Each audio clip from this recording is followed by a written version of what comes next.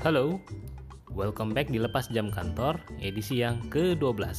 Waduh, udah lama banget nih lepas jam kantor, nggak ngebahas tema-tema yang sersan. Serius, tapi santai. Cehey, bahasa gua anak 80-an banget ya, sersan. Ini kata tahu nggak yang mau populerin siapa? Yang mau populerin tuh Sis NS. Nah, pada tahu nggak nih siapa Sis NS? Pokoknya komedian zaman dulu dah. Oke, di edisi kali ini gue nggak sendiri. Gue ngajakin salah seorang talent mapping practitioner. Namanya, ntar deh, biar si mbaknya aja yang ngenalin diri sendiri dan apa aja kegiatannya. Oke, monggo, silakan mbak.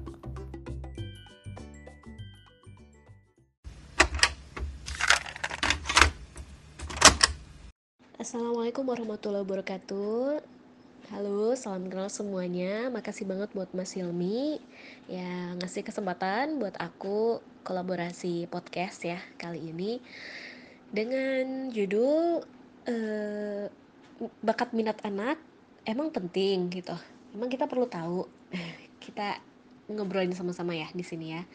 Perkenalkan, saya Ita Royhana, saya talent mapping practitioner dan juga sekretaris komunitas ibu profesional Depok.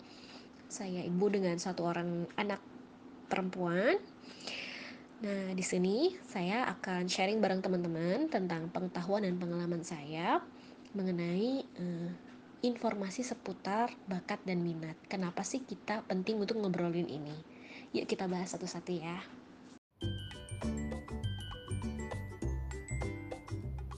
Nah, udah kenalan kan sama pembicara yang gue hadirkan kali ini? Akhirnya, podcast Lepas Jam Kantor bisa menghadirkan narasumber lain selain diri gue sendiri. Biar kayak podcast-podcast yang lain tuh, gitu loh. Ya, nggak mau kalah lah intinya. Jadi, narsum yang gue undang di edisi kali ini itu terkait sama bahasan kita, yaitu perlu nggak sih kita mengetahui bakat dan juga kesukaan anak. Nah, mungkin di antara teman-teman yang lagi dengerin sekarang nih, ada yang belum punya anak, ada yang belum nikah, terus langsung, nggak usah didengerin lah, ganti channel aja. Bentar dulu. Karena terus terang aja, setelah gua ngedengerin apa yang disampaikan oleh Mbak Ita, bahasan ini juga relevan banget loh buat kita yang udah dewasa, relevan buat kita yang udah kerja, bahkan yang saat ini sudah menekuni dunia profesional. Nggak percaya? Makanya stay tune terus di Lepas Jam Kantor ya. Jangan kemana-mana nih, bahasannya penting. Terus terang aja, ketika pertama kali mikirin mau bahas tema ini tuh, gue juga merasakan wah ini penting banget sih untuk anak-anak ya, agar biar masa depan mereka terarah. Tapi ternyata itu justru menjadi tamparan buat diri gue sendiri ya, yang kemudian mendengar pembahasan dari Mbak Ita bahwa oh iya ya, ternyata gue selama perjalanan gue kemarin ini sampai di titik ini, ternyata banyak juga loh hal-hal yang sebenarnya kurang tepat. Makanya bahasan kali ini nih cocok banget buat yang masih single, buat yang udah menikah tapi belum punya anak, dan juga buat yang udah punya anak. So, stay tune terus di Lepas Jam Kantor. Oke, saya mau mulai dulu dengan why. Kenapa kita mesti bahas ini gitu.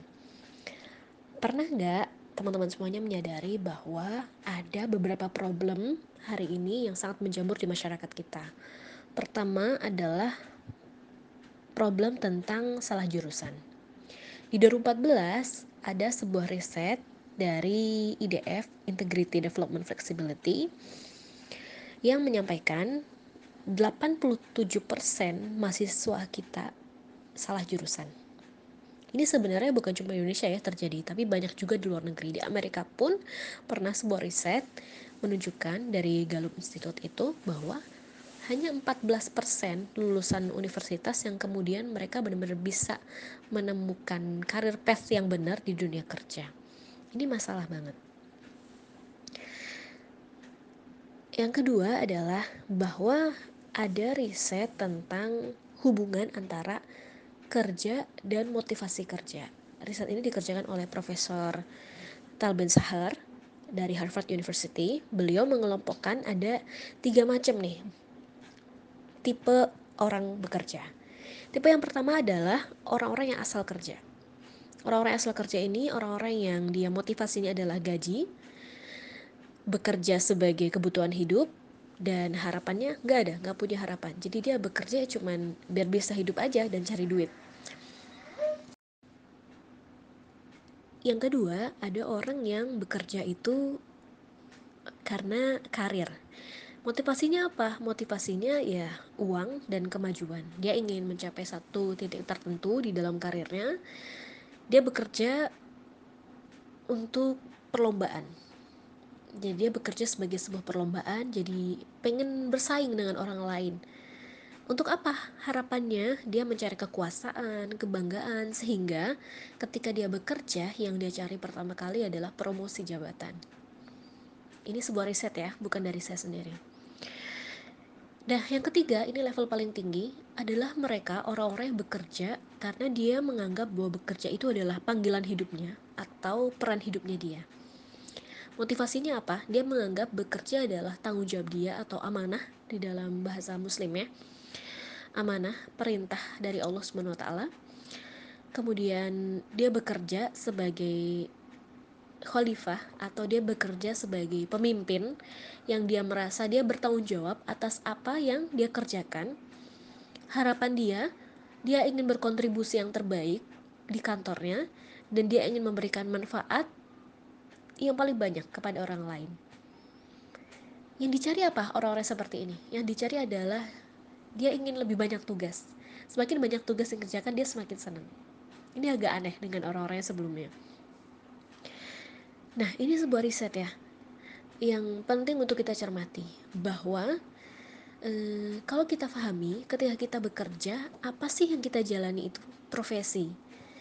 Profesi ini adalah bagian dari hidup kita yang kita bawa sampai mati ya. Kalau kita cermati kembali, apa sih peran hidup kita ini? Ya profesi kita gitu.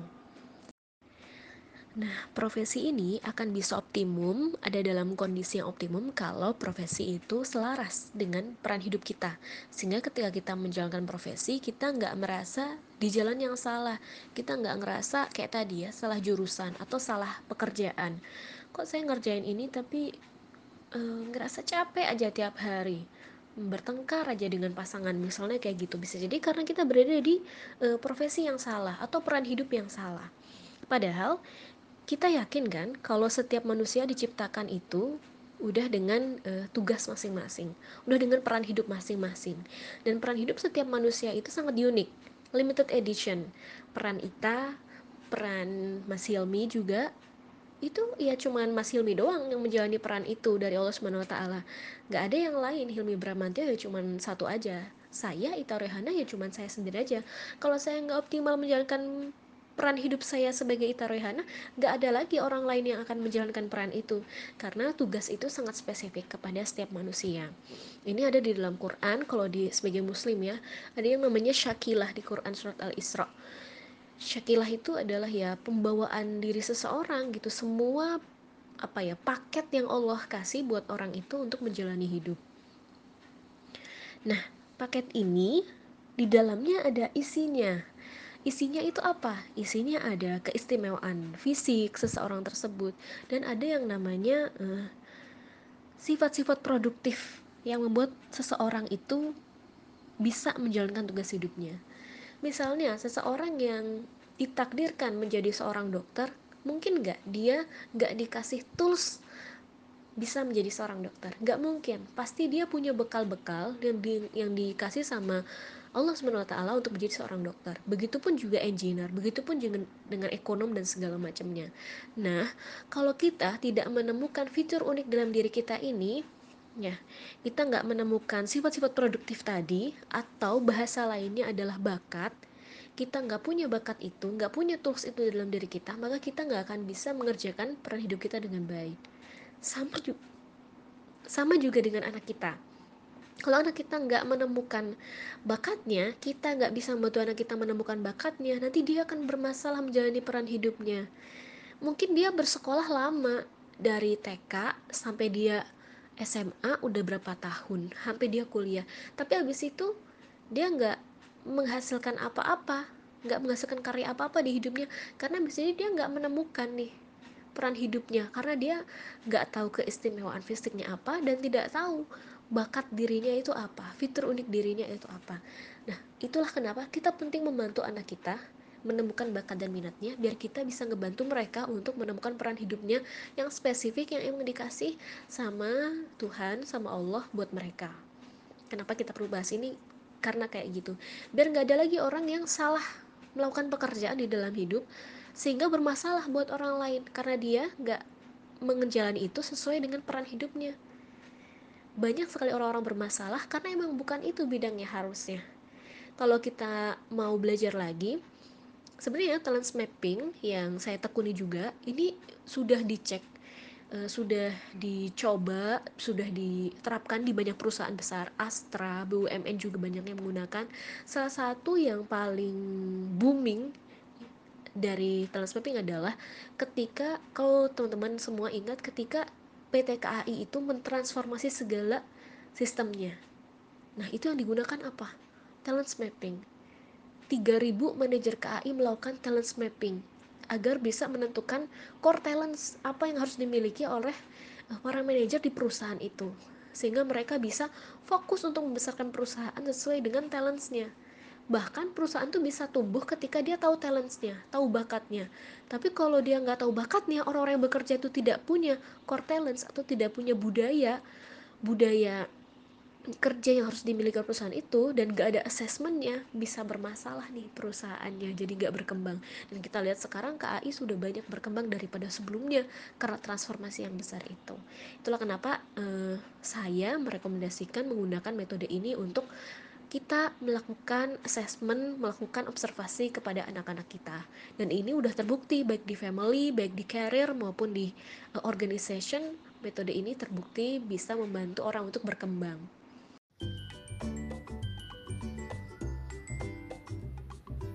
Nah, gimana teman-teman semuanya? Menarik kan bahasan mengenai talent mapping ini? Ternyata talent mapping ini tuh sudah pernah digunakan oleh PT KAI sebagaimana tadi yang diceritakan oleh Mbak Ita.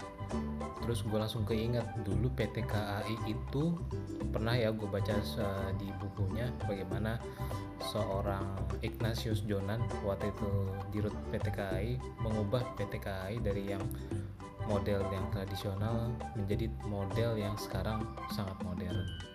Jadi pernah dia tuh bertanya berapa sih keuntungan KAI, dan tidak ada satu orang manajer pun yang bisa menjawab pertanyaan dari si Bapak Ignatius Jonan tersebut.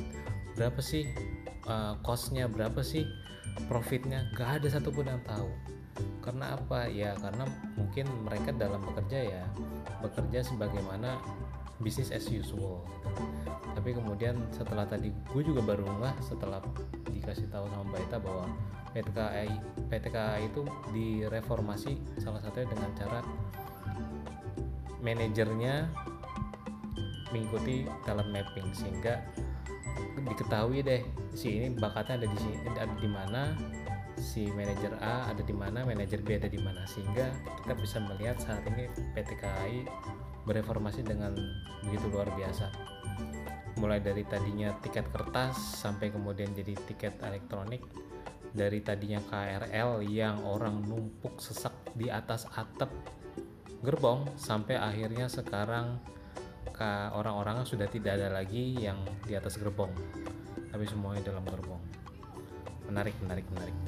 Yuk kita lanjut mendengarkan penjelasan dari Mbak Ita. Stay tune terus. Beberapa di antara kita mungkin bertanya, gimana sih caranya melakukan assessment bakat dan minat anak? Gimana caranya kita bisa tahu bakat dan minat anak kita di mana? Caranya banyak. Saya sebenarnya sudah nitip ya sebuah file ke Mas Hilmi, boleh kok di copy kemana aja, itu free. Tapi teman-teman yang membutuhkan ngobrol lebih lanjut, ngobrol lebih banyak gimana cara menggunakannya, boleh kontak saya lewat Mas Hilmi. Share aja Mas kontaknya, nggak apa-apa, nanti bisa ngobrol-ngobrol. Nggak, jangan mikir apa ya, oh nanti berbayar segala macam, nggak. Sebenarnya saya hanya ingin mengedukasi aja, biar kita sama-sama tercerdaskan membantu anak kita untuk berkembang gitu. Karena di dalam talent mapping sendiri kita boleh melakukan assessment kepada anak itu kalau anak sudah punya kesadaran berpikir, bisa menilai diri. Biasanya di usia 14-15, usia SMP SMA gitu ya. Tapi ada juga anak-anak di usia muda 10, 9 yang sudah punya kematangan berpikir, yang bisa melakukan assessment terhadap dirinya, karena TM ini assessmentnya oleh diri sendiri untuk assessment. Tapi untuk anak-anak yang belum punya kematangan berpikir, maka orang tualah yang melakukan observasi, bukan assessment. Observasi terhadap anak, kapan dia sejak dini, sedini mungkin. Lakukan observasi dengan mengecek semua kemungkinan yang mungkin dilakukan, yang bisa dilakukan oleh anak kita. Kaya wawasan, semakin kaya, semakin kita nyobain banyak hal ke anak, maka semakin kita bisa lihat sebenarnya dia punya bakat di mana, punya minat di mana. Itu yang diajarkan di talent mapping. Kemudian saya ingin bilang begini, kita seringkali berpikir, lah kan anak kita udah sekolah, anak kita kan udah diajarin macam-macam di sekolah, bukannya di sekolah juga diarahin bakat dan minatnya seperti apa. Saya melihat pendidikan kita, bukan hanya saya ya, banyak praktisi ataupun pakar pendidikan, coba teman-teman cek, bisa dicek di online, di banyak ulasan-ulasan ya. Pendidikan kita ini ada problem-problemnya yang nggak bawaan dari Indonesia sendiri juga, tapi juga ada efek dari pendidikan dunia kita juga, emang ada masalah yang seperti itu. Misalnya seperti industrialisasi pendidikan. Banyak pendidikan kita di Indonesia itu yang mengkonsep pendidikan itu seperti pabrik, ya, pabrik, bukan seperti taman bunga. Saya masih ingat banget ketika saya masih SMP dulu dan kakak saya kuliah di Jepang. Kemudian kakak saya bercerita kepada anak ingusan SMP waktu itu bahwa kalau di Jepang itu yang namanya masuk ke sekolah, kepala sekolahnya akan bilang, selamat datang di taman bunga. Di sini ada bunga yang berbeda-beda. Ada matahari, ada mawar, ada melati, ada anggrek, dan setiap bunga berbeda. Cara tumbuhnya berbeda, cara hidupnya berbeda, cara mekarnya berbeda, dan tidak ada yang perlu bersaing gitu. Tetapi setiap bunga wajib mekar dengan caranya sendiri, tapi wajib mekar. Dan setiap bunga untuk mekar membutuhkan energi 50% lebih dari energi hidupnya, hanya untuk mekarnya doang. Kenapa? Ketika bunga itu mekar, itu momentum mekarnya dia yang luar biasa. Setiap orang pasti senang bunga yang mekar, yang wangi, terus setiap orang memotret dan segala macamnya. Dan setelah dia layu, dia juga fine aja, tidak merasa kecewa dan segala macam gitu, dalam tanda kutip ya, si bunga ini, ya karena dia sudah mekar dengan sempurna. Begitulah seharusnya kita menjalani peran hidup kita juga. Manusia menjalani peran hidup, belajar dari bunga itu. Persoalannya, pendidikan kita masih seperti pabrik, menetapkan standar yang sama untuk semua anak dengan karakter apapun. Anak dimasukkan ke dalam sekolah dianggap sebagai apa? Bahan baku yang sama, dan dikeluarkan menjadi sebuah produk yang sama dengan kualitas yang sama. Anggaplah seperti pabrik sepatu, ukurannya semua sama, harus seperti ini. Kalau di luar ukuran itu tidak lolos. Kalau size-nya harus begitu, bentuknya harus begitu. Kalau nggak seperti itu tidak lolos. Itu masalah pendidikan kita. Apakah menurut bapak ibu muda sekalian yang terhormat, cara seperti itu bisa menghasilkan anak-anak yang bisa menjalani peran hidupnya yang spesifik dengan baik? Saya pikir tidak bisa. Dan kita juga tidak bisa menggantungkan kepada sekolah sebagaimana kita melaundry pakaian. Anak-anak kita seperti pakaian yang kotor, kita berharap kita masukkan sekolah agar menjadi pakaian yang bersih sebagaimana kita taruh di laundry, pulang dengan bersih, sudah disetrika, terus di rumah kotor lagi. Kita berharap dengan begitu anak kita bisa jadi anak yang sehat, kuat, cerdas, dan bermanfaat serta bermartabat, dan memberikan solusi bagi nusa dan bangsa. Nggak bisa gitu ya, nggak bisa seperti itu. Artinya apa? Kita sebagai orang tua harus punya peran lebih, karena kita orang tuanya, kita yang punya tanggung jawab atas anak itu. Jadi kita yang melakukan personalized kurikulum terhadap anak itu. Setiap anak berbeda, setiap anak berharga. Jadi kita nggak bisa samain satu anak dengan anak yang lainnya, gitu ya. Nah, untuk yang ini gue sepakat banget nih. bahwa seharusnya setiap anak itu diizinkan untuk berkembang sesuai dengan bawaannya dia. Kalau pakai analogi dari Mbak Ita tadi, semua anak adalah bunga yang berbeda warna-warnanya. Wanginya beda, bentuknya beda, tingginya beda. Dan gak perlu bunga-bunga itu saling cakar-cakaran, saling merusak, saling menginjak, atau bersaing. Tapi masing-masing bunga wajib untuk mekar. Nah, ini kalau sistem seperti ini nih diterapkan di sekolah-sekolah kita, keren banget jadinya anak-anak kita nanti. Udah gak perlu lagi ranking, peringkat, dan lain-lainnya. Nah, tapi bukan berarti ketiadaan ranking itu jadi meniadakan kompetisi ya, tidak.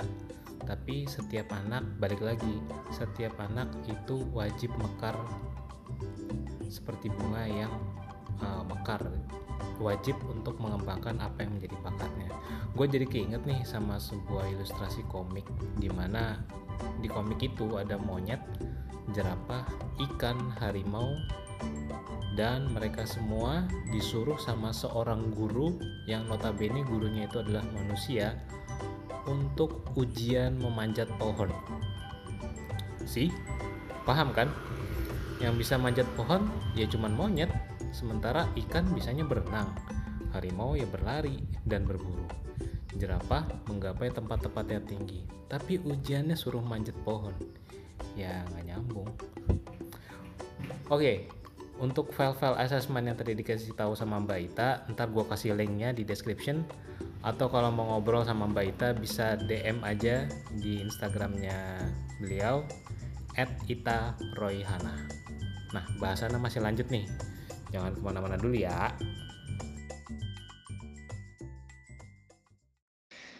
Lalu bagaimana kalau kita sebagai orang tua tidak punya modal nih, nggak punya modal, pengetahuan yang cukup, pengalaman yang cukup, jaringan yang cukup untuk membantu anak kita mengembangkan bakat dan minatnya. Nah, sekarang ada banyak pilihan pendidikan di luar pendidikan formal. Jadi yang namanya pendidikan itu ada yang namanya formal, ada yang namanya non formal, ada yang namanya informal. Pendidikan formal seperti yang kita tahu di sekolah-sekolah negeri atau sekolah-sekolah swasta yang ada ya, yang sesuai dengan sistem Diknas pemerintah yang umum, kurikulum yang umum, itu namanya pendidikan formal. Pendidikan non formal itu seperti sekolah-sekolah, contohnya adalah sekolah alam, itu pendidikan non formal. Jadi dia tidak tidak fokus pada pendidikan akademis saja, tetapi ada karakter-karakter yang dibangun di anak. Kemudian ada namanya pendidikan informal, biasanya namanya PKBM ya, atau biasanya homeschoolers, orang-orang yang mendidik anaknya itu di luar sekolah ya, di luar sekolah pada umumnya, gedung sekolah pada umumnya. Jadi mereka memberikan kurikulum yang berbeda, durasi yang berbeda kepada anak, dan biasanya customize sesuai dengan kondisi anak, kebutuhan anak, dan karir path anak itu akan dibawa kemana. Nah, kita bisa bekerja sama dengan mereka. Kita bisa menyekolahkan anak kita di tempat mereka, atau barangkali kita adalah orang tua yang mampu menghandle anak kita sendiri, kita melakukan HS di rumah, homeschooling di rumah, kemudian kita mendaftar kepada PKBM tersebut untuk membantu menjadi partner belajar kita dan anak untuk melakukan assessment pada tahap-tahap tertentu begitu. Jadi bisa nggak sih menjadi orang yang sukses tanpa sekolah formal? Bisa banget, dan itu udah banyak banget terbukti. Coba deh cek berita-berita anak homeschooling masuk PTN favorit. Beberapa waktu yang lalu seorang anak homeschooling juga lulus ke UI ya, masuk UI tanpa dia pernah mengenyam bangku sekolah. Jadi dia hanya mengikuti kejar paket ABC. Dia bukan anak orang tidak mampu ya, karena seringkali asosiasi paket ABC diasosiasikan dengan yang tidak mampu mengenyam pendidikan formal. Bukan karena itu, tapi karena memang dia orang tuanya memilih jalur non formal, jalur informal, makanya dia kejar paket ABC, dan di usia 18 tahun dia daftar UI, dia masuk gitu ya. Atau beberapa tahun yang lalu ada anak ITB usia 16 tahun udah masuk ke ITB. Dan saya juga mengenal beberapa orang yang kondisinya seperti itu, kuliah ataupun magang gitu ya, magang secara profesional di usia-usia yang masih sangat belia. Di usia-usia teman-temannya baru SMP, SMA, mereka udah masuk ke dunia eh, profesi yang dimana itu adalah bakat dan minat mereka. Jadi dia menjalani karir yang lebih awal dan menjadi expert lebih awal daripada yang lain. Kalau teman-teman butuh informasi best practice gitu ya, atau misalnya contoh-contoh yang bisa diikuti misalnya, atau di mana saya bisa dapat informasi tentang mengasah bakat minat anak atau materi-materi tentang memahami anak gitu ya, kaitannya dengan ini gitu, teman-teman mungkin bisa ikutin rumahinspirasi.com atau AB Home misalnya ya, atau Sekolah Alam Indonesia, atau misalnya ikutin ibu profesional yang memiliki ibu profesional ini, Ibu Sartipani Wulandani. Beliau ini anaknya tiga-tiganya dididik dengan mengarahkan bakat minatnya dengan talent mapping, dan beliau sudah menjalani berbagai metode juga untuk anaknya. Anaknya juga pernah sekolah formal, pernah unschooling juga, dan segala macam perjalanan udah dilalui sampai anaknya sekarang yang satu sudah menikah, yang satu sudah menikah dan dua belum, tetapi anaknya ini sudah juga melalang buana untuk magang tour de talent gitu, bener-bener langsung ke langsung meet the expert gitu, meet the maestro ketika ingin mengasah bakatnya. Di AB Home juga begitu, ownernya kenapa beliau bisa uh, me, apa namanya mengcopy metodenya untuk anak lain, apa yang beliau terapkan kepada anaknya, karena beliau juga anak-anaknya masih di usia belia sudah melakukan metode magang backpacker gitu ya, tapi backpackernya itu edukatif, ada yang ditanam ke anak secara karakter, secara soft skill.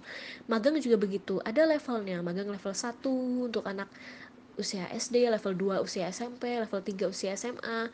Yang dari mulai magang itu cuman biasa aja, cuman belajar tentang adab, belajar tentang tata cara, norma yang berlaku di misalnya di bakat yang dia pengen belajar gitu ya, di profesi yang dia pengen belajar, sampai ke magang yang expert gitu, magang yang profesional yang dia harus punya sertifikasi, dia harus punya pengalaman magang yang banyak untuk bisa apply di situ. Sampai si anak yang saya tahu ya, salah satu anak Bu Diana Syarifah pemilik AB Home ini sampai mendapatkan kesempatan untuk magang di New Zealand di usianya yang masih usia anak SMA, di mana tempat magangnya biasanya menerima anak magang usia kuliah. Dan ini sangat mungkin terjadi gitu ya, kalau kita memang benar-benar ingin memangkas waktu dan kapasitas ini ya anak kita gitu. Anak kita kan punya ini ya, punya sumber daya otak, sumber daya tenaga, pikiran, hati, segala macam. Nah, kalau kita ingin mengoptimalkan itu dengan memangkas segala macam waktu, biaya, sumber daya yang kita punya lah. Nah, kita bisa menggunakan cara ini gitu. Tidak selalu kita harus mengikuti pakem pembelajaran yang ada pada zaman sekarang, tapi kita bisa menginovasikannya.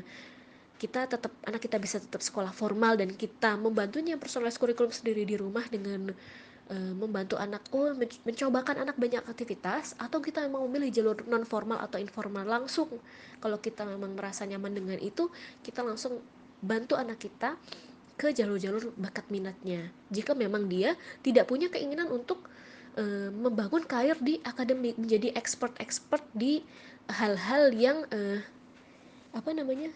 tidak berhubungan dengan manusia, misalnya ketika dia pengen misalnya jadi ilmuwan nih di laboratorium. Nah, itu kan nggak bisa kalau misalnya kita nggak jago di akademik. Menjadi dokter misalnya, itu kan harus dicapai dengan studi formal. Tapi kalau misalnya anak ingin jadi desainer, anak ingin jadi misalnya atlet, anak ingin jadi misalnya yang kaitannya dengan hal-hal yang dinamis lah, ingin jadi pengusaha ya, entrepreneur. Nah, sebaiknya kita banyak mencobakan bakat minat anak ini sejak awal di luar jalur formal tadi, karena itu sangat akan memudahkan anak kita menemukan peran hidupnya dengan baik. Tuh, dengar kan? Anak-anak sekolah non formal itu juga bisa loh sukses. Bahkan bisa sampai magang di perusahaan besar. Salah satu contohnya di perusahaan besar di New Zealand. Dan dia itu udah punya skill yang dibutuhkan. Tapi ingat, Ini bukan keren-kerenan, tetapi memang karena hal itu sesuai dengan minat dan bakatnya si anak. Gila ya, gue ngedengerin bahasan dari Mbak Ita ini membuat gue melihat ke diri gue sendiri, look back sama perjalanan sekolah gue dulu. Dari TK, SD, SMP, SMA gue tuh belajar, TK sih gak belajar ya, belajar yang namanya MAFIKIBI alias matematika, fisika, kimia, biologi. Tapi di dunia kerja gue yang sekarang nggak semuanya kepake. Fisika, kimia, biologi itu nggak kepake. Palingnya kepake itu matematik. Itu pun basic operation matematik dan juga logics yang dipakai dalam matematik. Pertambahan, perkalian, pembagian, pengurangan, itu aja yang paling yang kepake. Enggak, gue nggak pakai akar-akar kuadrat, integral, diferensial dan lain-lain sebagainya. Jadi ya sempet lah gue juga bertanya dalam diri gue sendiri gitu setelah dengerin ini, setelah denger bahasan Baita. Gue tuh dulu sebenarnya mau jadi apa ya? Ya begitu lulus kuliah ya udah daftar kerja sebagaimana seharusnya orang-orang yang emang udah lulus kuliah. Begitu masuk perusahaan di training lagi, mulai dari nol lagi. Apa yang dipelajarin dari dulu di bangku sekolah itu paling ya kalau dipersentasein nggak sampai 20% itu kepake. Yang kita pakai itu hanya frame-nya aja gitu loh, logicsnya aja. Jadi kita masuk kerja mulai dari nol lagi, digembleng lagi, diisi lagi. Ya tapi begitulah faktanya yang terjadi di sistem pendidikan kita. Gimana? Lu ngerasa gitu juga gak? Atau mungkin lu juga gak sepakat, gue dari sekolah ilmu gue kepake semua kok. Ya gak apa-apa, it's good gitu. Tapi mungkin kebanyakan mayoritas kita gak ngerasa kepake tuh ilmu-ilmu yang dulu kita sekolah. Yang kita pakai hanyalah logikanya aja. Nah kalau lu udah punya anak, kira-kira lu mau ulang lagi gak fase lu dulu itu? Atau lu mau mencoba melirik, mempelajari dan nerapin cara baru dengan sekolah non formal ini? Ya baik lagi, itu adalah pilihan.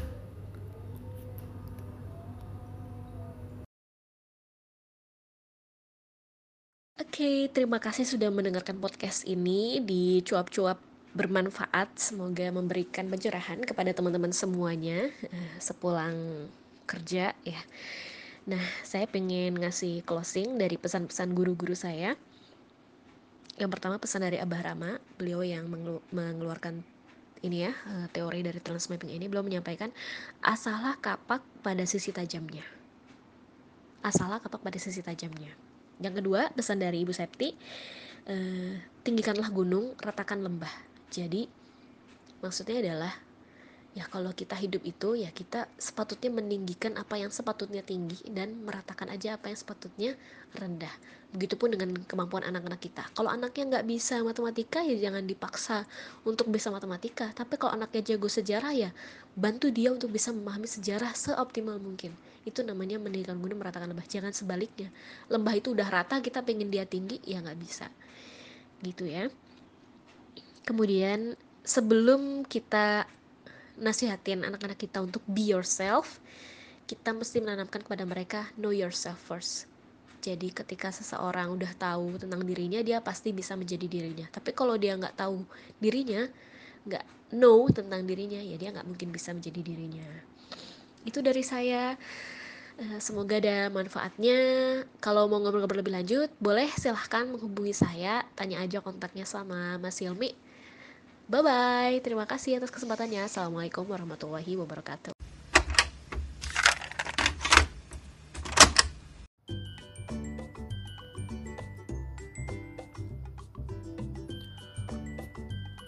Oke, itu tadi perbincangan gue dengan Baita Royhana, seorang temen dan juga sekaligus talent mapping practitioner. Makasih banget Mbak udah berkenan mampir di Lepas Jam Kantor. Perbincangannya menarik banget dan membuka wawasan mengenai pendidikan bakat dan juga minat anak. Tapi sebenarnya kalau kita dengerin dengan seksama, ini sebenarnya juga bermanfaat buat kita-kita yang udah dewasa dan kerja loh.